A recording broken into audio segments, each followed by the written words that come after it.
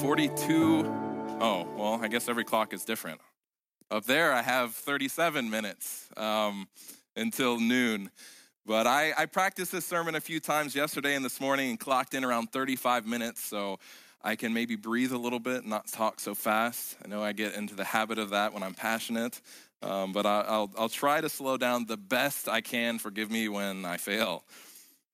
So this is the start of what I hope is going to be a sermon series that is exciting and encouraging, while at the same time convicting and challenging. And I should probably start by connecting to the Apple TV so that you guys can track with me. I believe I am connected. Yes. So this series is sort of a little play on words. I've entitled it Wailed On by the Book of Jonah. And this is part one, an introduction, or how I learned to stop running and love mercy. Now, before we begin, I really need to give credit where credit is due. I need to thank Pete Enns and Jared Bias with the Bible for Normal People podcast, Rob Bell, Ellen White, Tim Mackey with the Bible Project, David Asherick for his sermon series entitled In the Felly of a Bish, numerous Bible commentaries, and finally, the Bible itself for giving me such a rich tapestry and so many amazing resources to work from in putting this sermon series together. But all that being said, while most of us have a basic understanding of the book of Jonah, I found that we typically know about it because of things like children's storybooks and VeggieTales, as opposed to having an intimate knowledge with the text itself. And the problem here is that most of these Bible stories, when they're told in a children's storybook, they get watered down and simplified. And before we know it, all of these beautiful, rich, deep Old Testament stories get sort of boiled down to some bland moral truth like be good, be nice, be friendly. So I think that really to see this and to understand how problematic this can sometimes be, we need to look no further than the story of Jonah. Most presentations on this book zero in on one aspect of the story, which is what? Jonah and the whale, right? I did a simple search on Amazon and looked at the top books, the top sellers that have to do with the story of Jonah, and this is what I found. What is the common theme there? It's the whale, right? First off, the Bible doesn't say anything about a whale. It talks about a great fish. Second, this fish is only mentioned in 3 verses. 3 verses in the entire book. 3 verses. So I'm going to say this, and I'm going to say it a few more times before we wrap up today. The fish is not the main thing.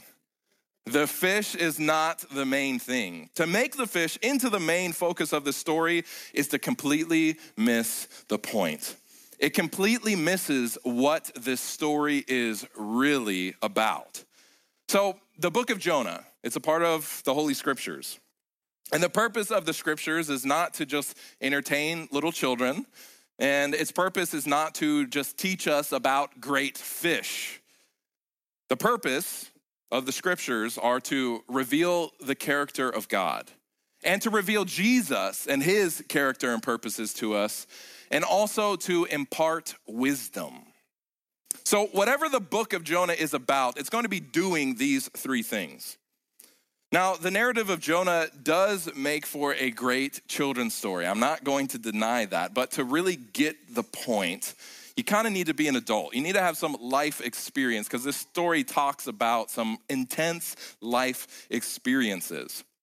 And so the book of Jonah, if you study it out and you compare it to other books in the Scriptures, it's one of the most intricate books in all of Scripture.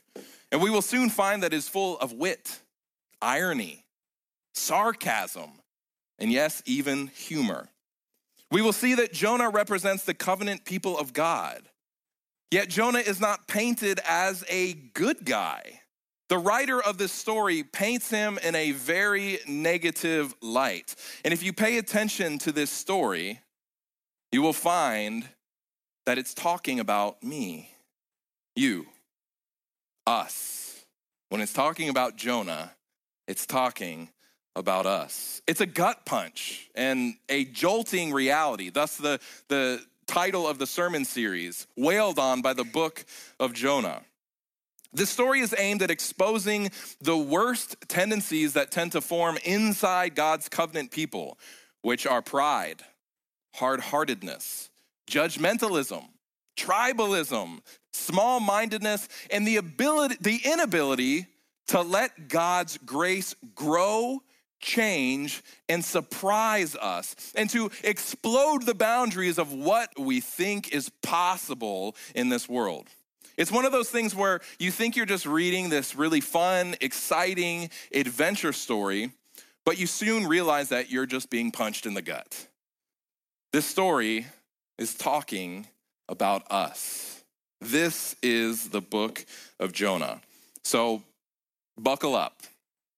Now, before we get into the actual story, we need to talk about what the book of Jonah actually is.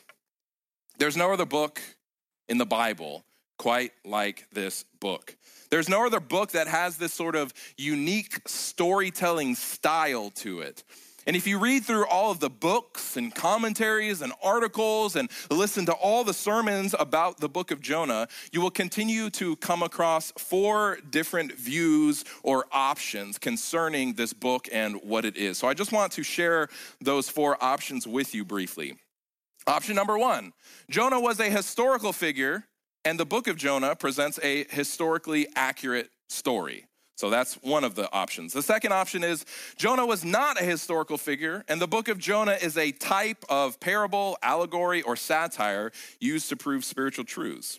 Option 3, Jonah was a historical figure, but the story depicted in the book of Jonah is a type of parable, allegory, or satire used to prove spiritual truths. And finally, option 4, which is kind of a mixture of options 1 and 3, Jonah is a historical figure.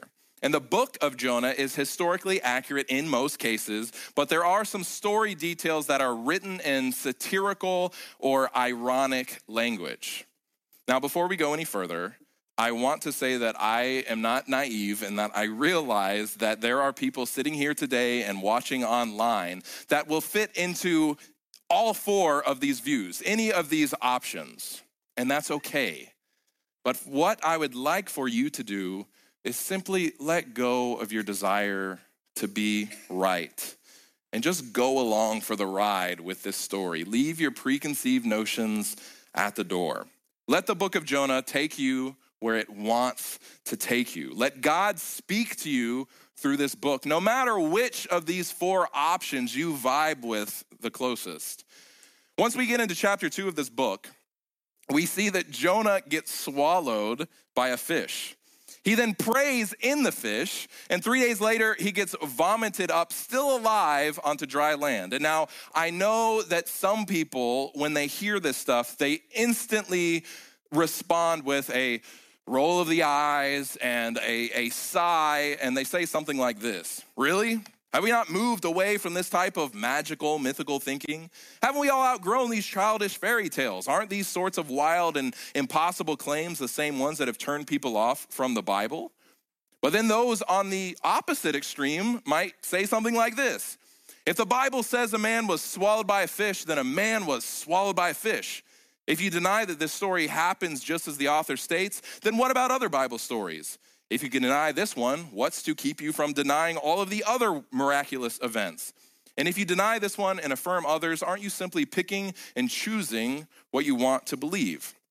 Now, in my personal opinion, neither of these hardline ways of viewing this story are very helpful when you're trying to find out what is this story trying to say. And if you want to know what I think, I don't think it matters what you believe about a man being swallowed by a fish, because once again, the fish is not the main thing. If you don't believe it literally happened, that's fine. People throughout the centuries have been perfectly fine reading this story as a parable about forgiveness. But the one problem I can see that can come from this sort of thinking, for those that deny Jonah being swallowed by a fish, not from a literary perspective, but from the perspective of, those things just don't happen anymore. This leads to a number of questions. Do we only affirm that which can be proven in a lab? Can we only believe things that make sense to us? And so I found this following quote very helpful when looking at this topic. This is from Rob Bell's book, What is the Bible? If we reject all inexplicable events of all stories because we have made up our mind ahead of time that such things aren't possible, we run the risk of shrinking the world down to what we can comprehend. And what fun is that? What fun is that indeed? It's as if we are children and our imaginations and creativity are just running rampant, and then we grow up and we forget all of that. We forget a sense of humor, and we forget creativity, and we forget allowing God to wow us and surprise us and amaze us along the way. So with that being said, there is the other extreme. I keep going back and forth between these two extremes. There are those who say, of course he was swallowed by a fish because that's what the story says. Okay, that's fine.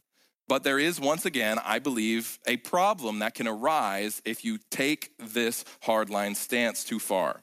It's possible to affirm the literal fact of Jonah being swallowed alive by a fish, making that the entire point, the entire crux of the story, to the point where you defend that, argue that, believe that. You spend all of your time, energy, and focus defending the swallowed by a fish aspect to the point that you miss the entire point of the story.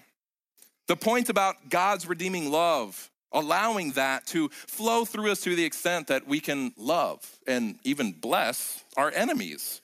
Arguing about how it literally happened is the easiest way to avoid facing those people in your life that you need to forgive and love and bless. It's easy to debate about the fish aspect of the story and to allow it to provide a distraction from the tensions of the story that have the potential to confront us with a kind of love that can transform us from the inside out into mature, grace-filled Christians. People who love everyone, even their enemies. So it's possible to defend the literal facts of the story where we miss the actual point of the story. The point that can actually change your heart, that can change your life. So you can argue endlessly about the science of fish and life and biology, thinking that you are defending truth or pointing out the ridiculous nature of a man being swallowed by a fish miracle, only to discover that everyone in this argument on both sides of the aisle has conveniently found a way to avoid the real, personal, and convicting questions that the story raises concerning what is actually lurking deep within each one of our hearts. Now, I've got all that out of the way, so I can say that these arguments, these four different options, are not going to be the focus of this sermon series. I've gotten that out of the way for a reason. Because here's the problem. What has happened for the most part over the last 100 years or so in terms of studying this, talking about it, scholarship concerning the book of Jonah, is that because the fish was made into the main thing, the choice between these four different options has all of a sudden become some sort of litmus test, whether you actually believe in miracles or not. If you take the view that this book is a parable, then you don't believe in miracles and you're sliding towards theological liberalism and you're denying the truthfulness of the Bible, just stop that. Stop. This is the wrong starting point altogether because once again, the fish is not the main thing. I want to let the voice of God to speak through this story. I want to humble myself before God's word, not telling it what I think it ought to be, but let the author tell me what kind of story he is writing. Now, here's what's interesting. No matter which of the four options that you hold to, the book of Jonah is very unique in how it tells its story. It doesn't give any dates. Other than Jonah, it doesn't give any names. Now, this is really curious because usually when biblical authors are telling stories, like about Elijah or David or the four biographies of Jesus' ministry in the Gospels, they simply put the historical claim out there, just front and center. They tell you names and dates and other events that are going on in history. But the book of Jonah has a different style. It has a different feel. And what all four camps, whatever of the four options they hold to, what they all agree on is that the book of Jonah is an amazing piece of literary storytelling. You haven't read a story quite like the story of Jonah. And so the story, this book of Jonah, it reads similar to two different forms of literature that we have in our culture. And those two forms are satire and comic book. The storytelling style of this book is satire. So if you're not sure what satire is, just think Saturday Night Live. Satire stories are stories in which you take popular or well-known figures who are typically generic characters. So on Saturday Night Live, they typically take political figures or religious figures or celebrities. Then they place them in ridiculous and extreme stories or circumstances that highlight how flawed, how human, and how messed up these people are. They become the butt of the joke. And you sit back and laugh and you say, oh, this is so absurd. Oh, this is so ridiculous. But satires are not concerned with telling you about some event that took place. Their goal is to critique you, the reader, while at the same time getting you to laugh along as they are making fun of you. That's just like SNL, right? They're making fun of American culture, which is you, which is me, but you're laughing while they're doing it. And this is exactly the book of Jonah. This book is full of stock, generic characters. And so you have the good guy, right? The prophet, the man of God, Jonah. And he's the one who immediately runs away from God. This doesn't make much sense. He's actually the most hard-hearted and hateful person in this entire story. And once again, this is the man of God. This is the prophet of the Lord. And how is he acting? I mean, how do we act on a daily basis? We're supposed to be representatives of the Lord. How do we treat people? How do we react? And the story eventually ends with him complaining, wanting to die, and chewing God out for being too merciful. This is Jonah. This is Jonah. That's the man of God in the story. And then you have the bad guys, right? The heathen pagan sailors in chapter 1. And eventually then you see the big, bad Ninevites. Yet they all have this sort of like paper thin conscience, and they respond to God and quickly turn their hearts towards him. Even the cows repent in Nineveh. Everything is just kind of satirical, extreme, and crazy in the book of Jonah. So that is satire. Nobody acts according to their stereotype. You have the pagans acting like followers of Yahweh, and you have the follower of Yahweh acting like a pagan. And then you have this other feature, this comic book style. Everything in this story is over the top. Everything is over the top. And sometimes it's hard to see that in the English, but in the Hebrew, it just smacks you in the face because there's a word that's translated as great or huge, and that's the Hebrew word gadol. In this small book, only 4 chapters and short chapters at that, we see the word gadol used 15 times. 15 times. Everything's huge in the book of Jonah. It's the kind of story you'd get if Donald Trump was telling it, right? I mean, just everything is huge. The wind is huge. The storm is huge. The ship is huge. The fish is huge. The sailor's fear is huge. The city is huge. It's just like everything's huge, huge, huge. The city is so huge, it says it takes 3 days to walk through, which any ancient reader would read that and be like, oh, LOL, that's a good one. This is a good one. Because that's like a 45-mile wide city. And no city in the ancient world was 45 miles wide. We know that. And we know that Nineveh was only 7 miles wide.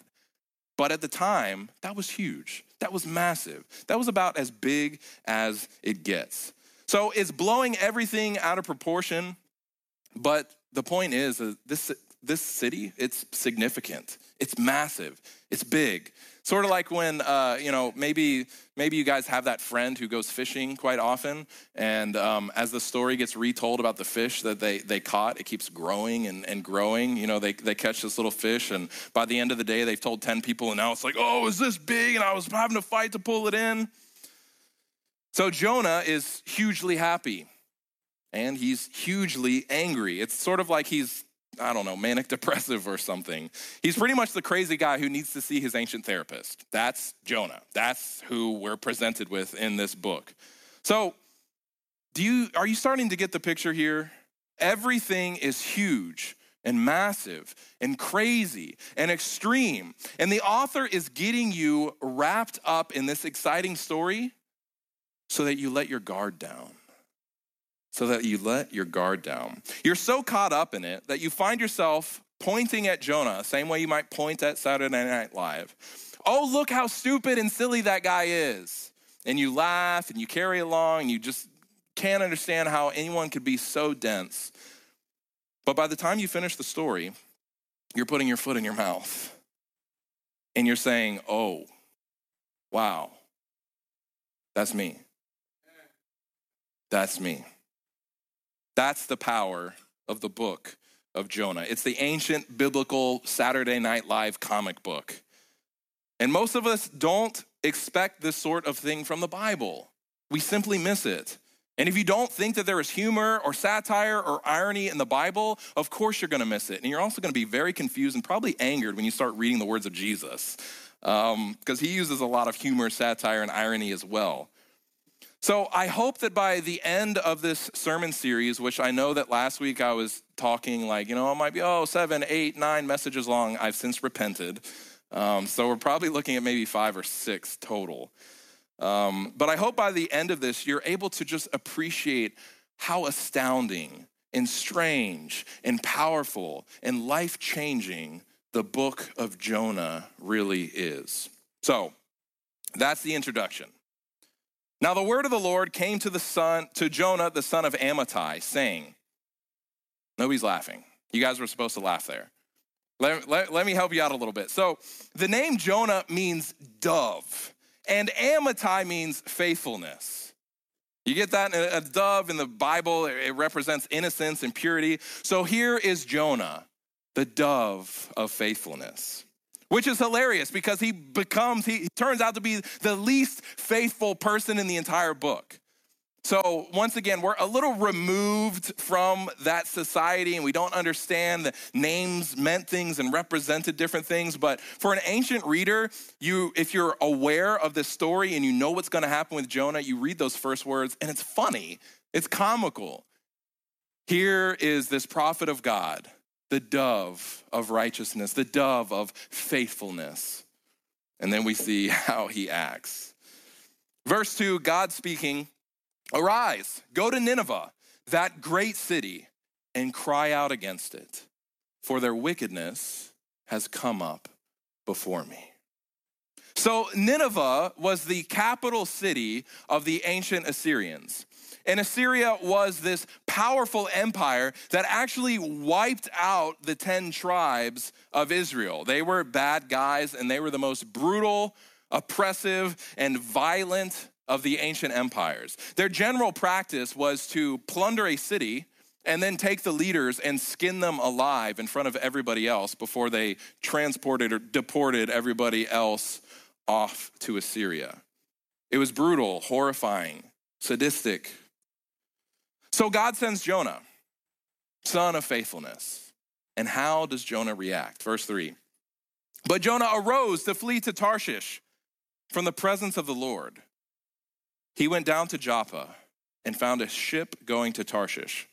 So he paid the fare and went down into it. Well, at least he paid the fare. He's an honest man, right? But what was Jonah's goal here? What was his goal in running? He says it right there in the verse. He was trying to flee from the presence of the Lord. Once again, you're supposed to laugh. Like, this is getting pretty comical here. Like, how is this prophet of God, this guy who's supposed to have this intimate, personal relationship with the creator of the universe, how is he acting? What is he thinking? What is he believing? So I want to show you a map so that you can better understand just how hard Jonah tried to get away. So you see there Joppa, where Jonah was, and Nineveh to the northeast, 550 miles away. And Jonah went to Tarshish, 2,500 miles in the opposite direction. So it's not like he didn't give it his best shot, right? I mean, if you're gonna try to run from the presence of God, you better go all the way. God calls Jonah to go east, and Jonah goes west. Tarshish wasn't just a little west either. It was the edge of the known world at the time. He went as far as he could. This is crazy. Like, do you see that? The author really wants you to see that. Jonah is a prophet of the Lord. Shouldn't he be aware of Psalm 139? Psalm 139:7 that says, "Where can I go from your spirit, or where can I flee from your presence?" This is rich. This is rich. He had to be familiar with this psalm. There's something going on inside Jonah's heart and inside Jonah's head. Something that has scrambled his view of reality. So everything is rich, everything is huge, everything is crazy and upside down in this story. Jonah is the only prophet in the Bible who actually attempts to run and hide from God, right? Like, we see Adam and Eve do that, but I mean, we can give them a pass, right? They didn't know any better. First people. We don't see it again, but then Jonah comes, I don't learn from others' mistakes. I gotta learn from my own. I personally can relate to that one. But why? Why does he do this? He's a prophet. Supposedly this faithful and righteous man. Yet he is running farther from God than anyone else in this story. Why? Why does he do this? Try to put yourself into Jonah's shoes. Remember, the Assyrians practiced the art of skinning people alive. So, keep that in mind. This would be like if God called you to go into a stronghold city of ISIS and to carry around a sign that said, "Down with ISIS." That's not going to end well, right? That's not how you get things accomplished. So maybe he's scared. Maybe Jonah is simply just scared, right? No. That's not why.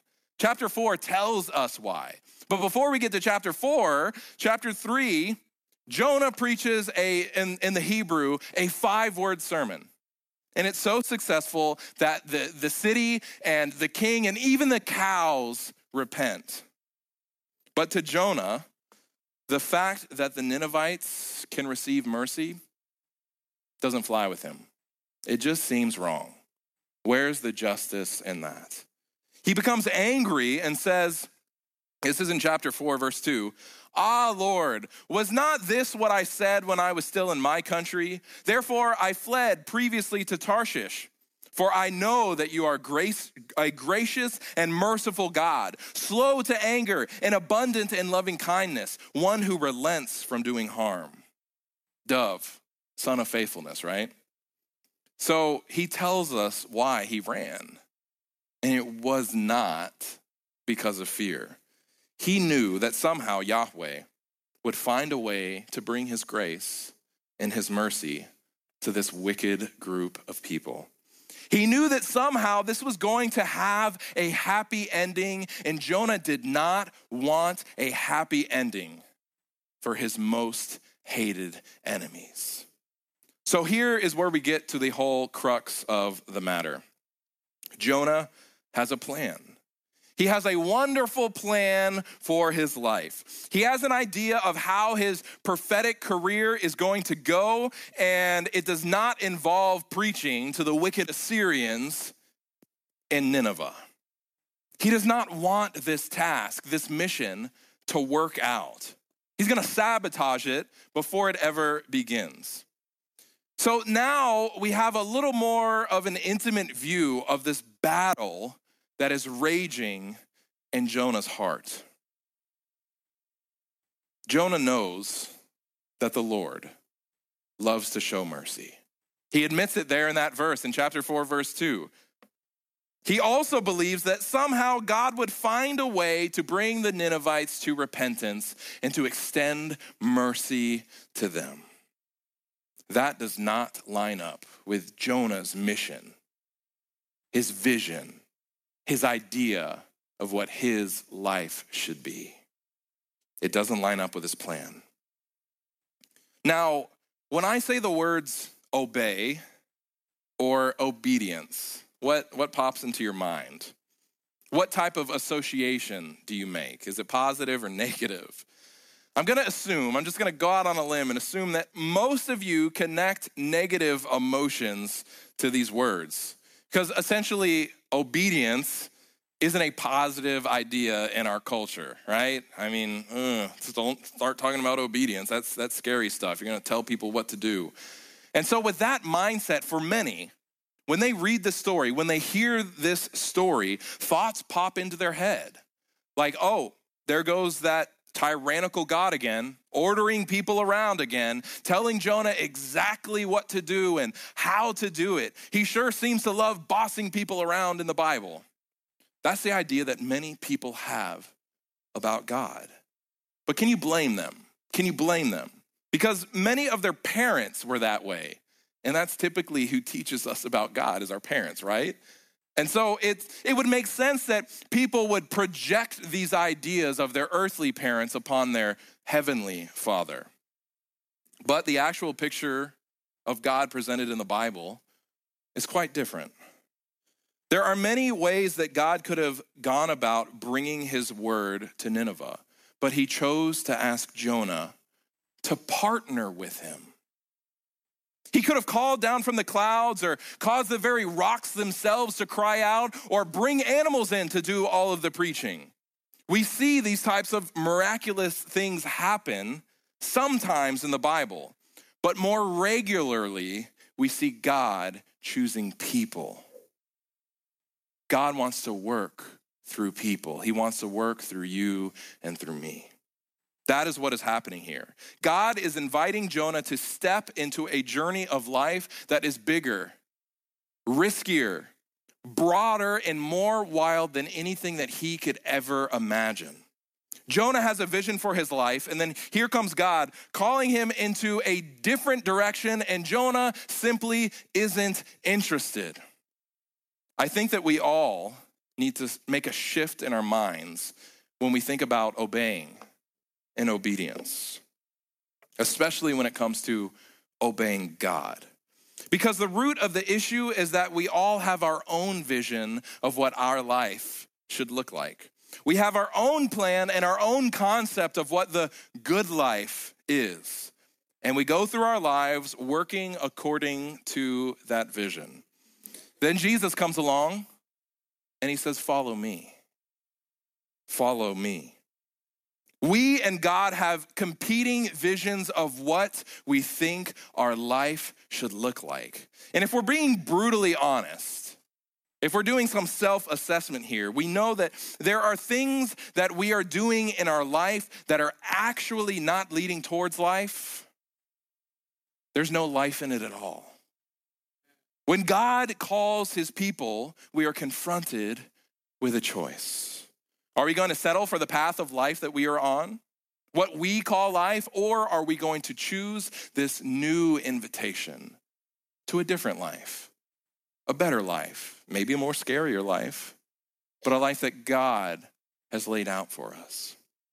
Right here in the book of Jonah, we have an expose on the reality of human brokenness.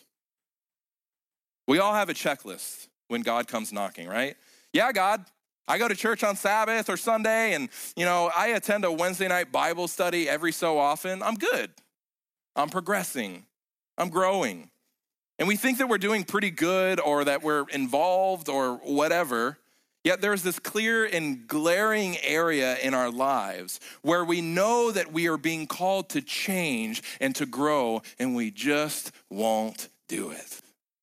Not willing. Not willing. People, especially religious people, us, we're able to compartmentalize our lives. Yes, Jesus, I'm willing to do those things. But these things, no, I'm not going to do these things. Just be happy with those things, Jesus. That's totally how we operate though, right? Like we feel good about these things that we're doing, but what about those things? The core issue is this. Here's the prophet Jonah, this religious man who, when we really get right down to it, has his own vision or plan for his life. And when God challenges that, Jonah books it to Tarshish. The sad irony here is that Jonah thinks he's running for his life, but he's really running from his life. He thinks God is ruining all of his plans. But just look at the opportunity that he had to be involved with. An outpouring of God's grace on a scale and which the world had never seen before, but he missed out on being that forerunner and enjoying it because he thought he knew better. What an outdated and irrelevant story, right? We could never relate to this sort of thing, right? There was sarcasm in what I just said. I don't know if you guys picked that up. This story is so relevant. It's maybe too relevant. Makes us uncomfortable when we really sit and stay with this story. Now, I don't have kids, but I work with them on a number of occasions. I'm going to be helping out at VBS, doing some storytelling. And coming up in a few weeks, I will be embarking on my 4th journey as one of the leaders in the primary division at camp meeting. So what that is, it's 2 weekends in a week. And on some days, up to 100 kids crammed into one small room, all aged 6 through 9. And don't fool yourself into believing that there aren't some 5-year-olds that sneak into that room as well. And what I've realized is that raising kids or working with kids is pretty much like being a rescue person every single day. You're constantly having to save kids from mortal danger. And they have their own concept of what the good life entails, right? They have their own plan for life, and then here we come trying to save them. In their minds, we're stopping them. We're taking away all their fun. But in actuality, we are saving their life, and that is exactly what is happening in the story of Jonah. God wants Jonah to participate in this marvelous event of his grace and his mercy coming to this people that nobody would have guessed it would have come to. But Jonah is so focused on his own life plan that he can't even see it. He's blind to its significance. And it's pretty clear to me that this is the same boat, pardon my pun, that we find ourselves in when we are confronted with the decision to follow Jesus. This is our story.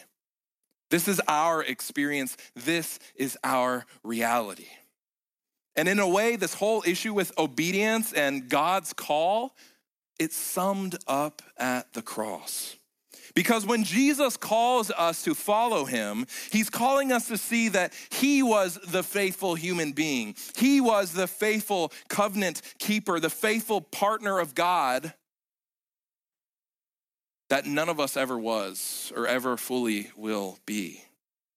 And he lived for us in a way that we could never live. And he died to absorb the entire weight of all the sin and all the terrible and silly decisions that we make when we run from life, when we run according to our vision of the good life.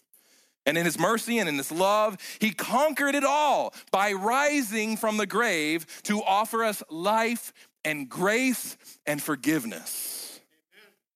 When we come to Jesus, there's a death that takes place. And it's the death of our vision of the good life, our vision of what our life is about. Being a Christian means allowing our vision of what our life is about to die. And it may be that some of the things that we have to give up on the way, we're going to be able to pick them up later, once again, but with an entirely different perspective. Because now it's not our little story that's at the center. Now it's the story of Jesus, who's at work in the world, and he's inviting us to take part, to play a role. So could it be that the vision we have for our own lives is simply too small? And Jesus is inviting us to something bigger, bolder, and better? For some of us, we might have patterns of behavior that we need to stop. Patterns of thinking or ways of acting that don't lead to life. And we know it, but we're scared to let go of them because that's what we know. That's the only life that we know. And following Jesus is going to involve allowing that to die. And who knows what our life is going to look like on the other side of that. It's the choice we all have. For others of us, it might not be stopping behaviors, but it might be starting new behaviors that lead to life. So that's it. That's part one of a few gut punches from the book of Jonah. There are probably many areas in your life where you are doing great. You are doing good, fantastic. But if we're, once again, still being honest, self-aware, we realize that there are other places in our life where we are straight up running from God. I guarantee that everyone in this room and everyone watching at home have at least one area in our life where we're just booking it to Tarshish.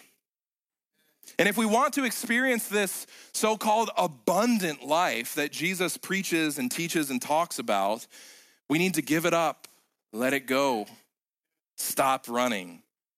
And some of us need to make that decision today, right now.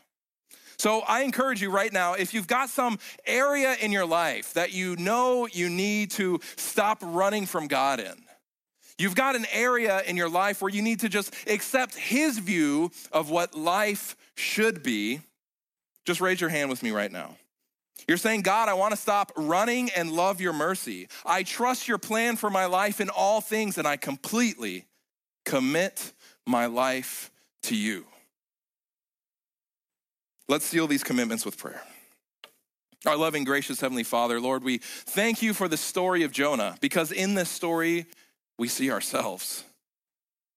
And Lord, you have a way towards life that we don't always understand. We don't always comprehend. It's sometimes scary, but Lord, we don't know what's best for ourselves. But you do. Give us a new heart, that we would accept that you know what's best, and that we would be willing to stop running, to stop paying our fare to Tarshish, but instead to settle, even if it's in the belly of a big fish, even if it's going into the most wicked city, that we would settle and trust you, that you know what is best for our lives. Lord, show us those areas that we need to give over to you. And through the power of your Holy Spirit, give us the willingness to let go, to hand it over, and to trust you completely. We pray all these things in Jesus' name, and we ask that you would help this to be our experience. Amen.